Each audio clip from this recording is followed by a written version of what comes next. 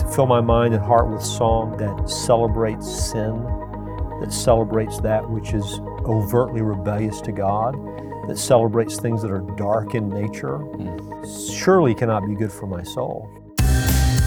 From Walking in Grace, this is the Straight Truth Podcast, Christian truths in an increasingly secular world.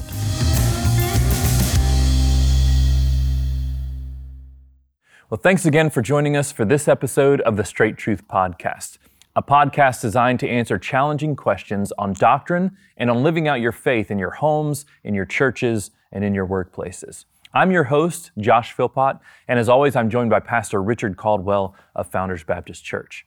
Once again, we would love to hear your questions and comments as it relates to this episode. So if you're watching from YouTube or Facebook, just leave a comment for us right below that video. But you can also send questions to us from our website, straighttruth.net. There you will find links to all of our previous episodes, as well as merchandise and contact information. With that, let's get to the question for this episode. Okay, well, this next question comes from a listener in Argentina. I think this is a good question. We've addressed entertainment before on this podcast, and what is appropriate for a Christian to maybe watch or take part in terms of entertainment. This one says a question that you get all over the place in terms of guidance, but would like to hear from you in terms of guidance as to what kind of music should a child of God listen to, and what's appropriate for a Christian, maybe what's not appropriate for a Christian. It's pertinent not only to young people, this is a young person here, but also to those who aren't so young now. Yeah, I think sometimes the tendency, especially for some of us who grew up under legalism, is to run perhaps too far to the other end of the spectrum. So I know when I first became a Christian, I was taught that I shouldn't listen to anything except Christian music. Classical, it didn't matter. Nothing but Christian music. And so as a result, I got rid of all my music and believed that to be true at the time and strived to live that out. I no longer believe that every other form of entertainment or music is sinful unless it's explicitly Christian. But having said that, Josh, I think sometimes we go too far to the other end of the spectrum, and we allow ourselves to take things into our minds and hearts that aren't good for us.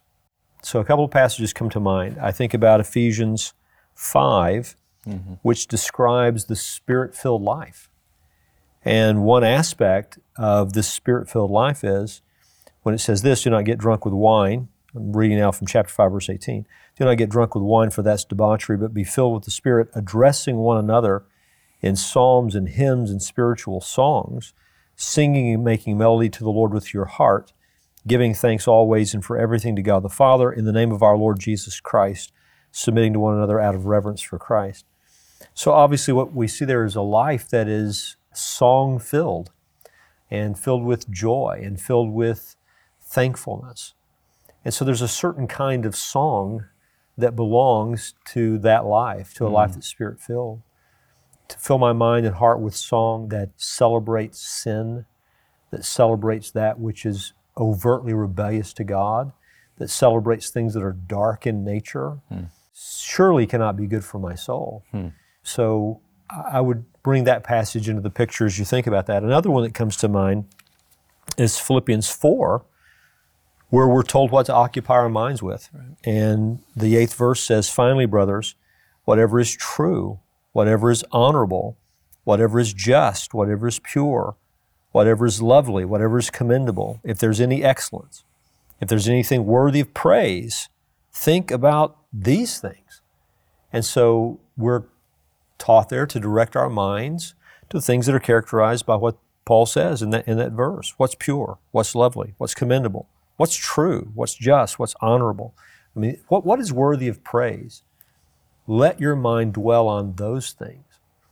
Music has an effect on us. It's a powerful medium, and we find ourselves remembering for a long time things that we've sung about or things that we've heard sung about. That's true. And so I would just exhort the people, watching this. I'm not going to say that the Bible condemns any other kind of music than Christian music. I don't think we can say that.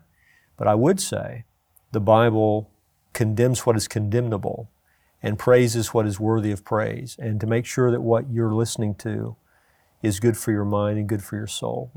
And sometimes out of a reaction to what was legalism, we can run to the other end of the spectrum and begin to expose ourselves to things that aren't healthy for us. Maybe you could speak just a little bit about how a Christian should approach any question along these lines, because I think sometimes, whether you're a mature Christian or an immature one, you sometimes you want to go to the Bible and you want to just tell you exactly what to do for this specific thing. And the Bible doesn't address every single issue out there. So how do you sort of come to the right framework to address questions like this? The Bible tells us how to develop discernment, and it's Scripture saturation. And it's not just Scripture saturation in a non-devotional way. It's Scripture saturation for the purpose of glorifying God, for the purpose of obeying God, for the purpose of being able to know what's right or wrong, what pleases God or displeases God. And so I would say that this kind of decision-making belongs to a larger commitment. I want to glorify God with my life in every realm. And so as I practice that, learning the Word of God, meditating upon it, and living life through its lens, then I'll have a better sense of judgment as to what I should take into my life and what I shouldn't. I would also say the Bible exhorts us to pay attention to our conscience. Even if your conscience is wrongly informed, if you're sensitive about things that you're actually free to participate in but you don't feel free, well, don't participate. If later on teaching sets you free in that area and you feel free, well then you can. But until then, you don't violate your conscience. So I think one of the things that happens to all of us if we're not careful is we do that. We violate our conscience. You know, maybe at some point we have a standard regarding movies, for example, and we say, I can't watch this kind of movie. I'm not talking about things that are just clearly condemnable. I'm talking about things that are pornographic in nature, or, I'm not talking about that. I'm just talking about, let's just get really transparent here and down to earth. How many curse words should a movie have in it before I turn it off, or shouldn't watch it at all? That sort of thing. And maybe we had a standard early on, and we begin to let that line move. But in doing that, we're violating our conscience. That's a dangerous thing. So I would say saturate your life with Scripture. Pay attention to your conscience. Don't violate your conscience.